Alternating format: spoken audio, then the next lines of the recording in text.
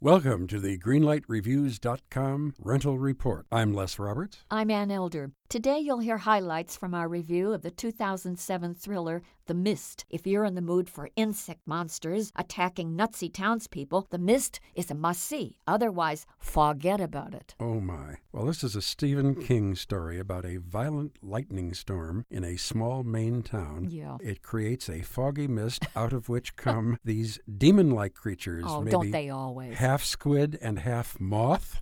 And they attack a group of angry townspeople who are holed up in a supermarket. Oh, dear. One of the problems with the picture is that those monsters, those insects, those whatever they are, look like they cost about $1.98. They were just plain ludicrous and preposterous.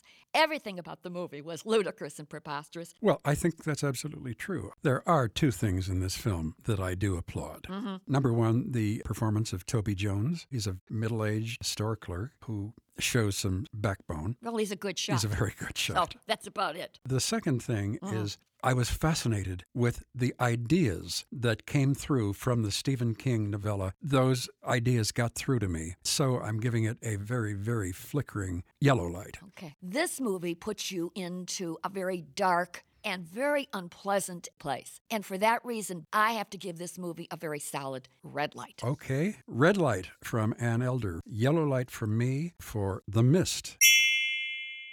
Mad Magazine. Advertising mascots. B-movie posters. And cartoons. Oh yeah, can't forget cartoons.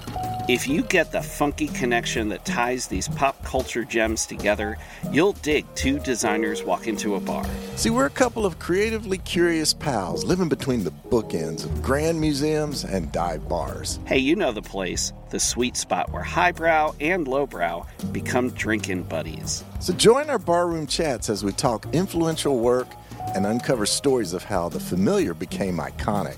Think behind the music for the stuff we love. Check out our website at twodesignerswalkintoabar.com. And listen wherever you get your podcasts or visit evergreenpodcasts.com.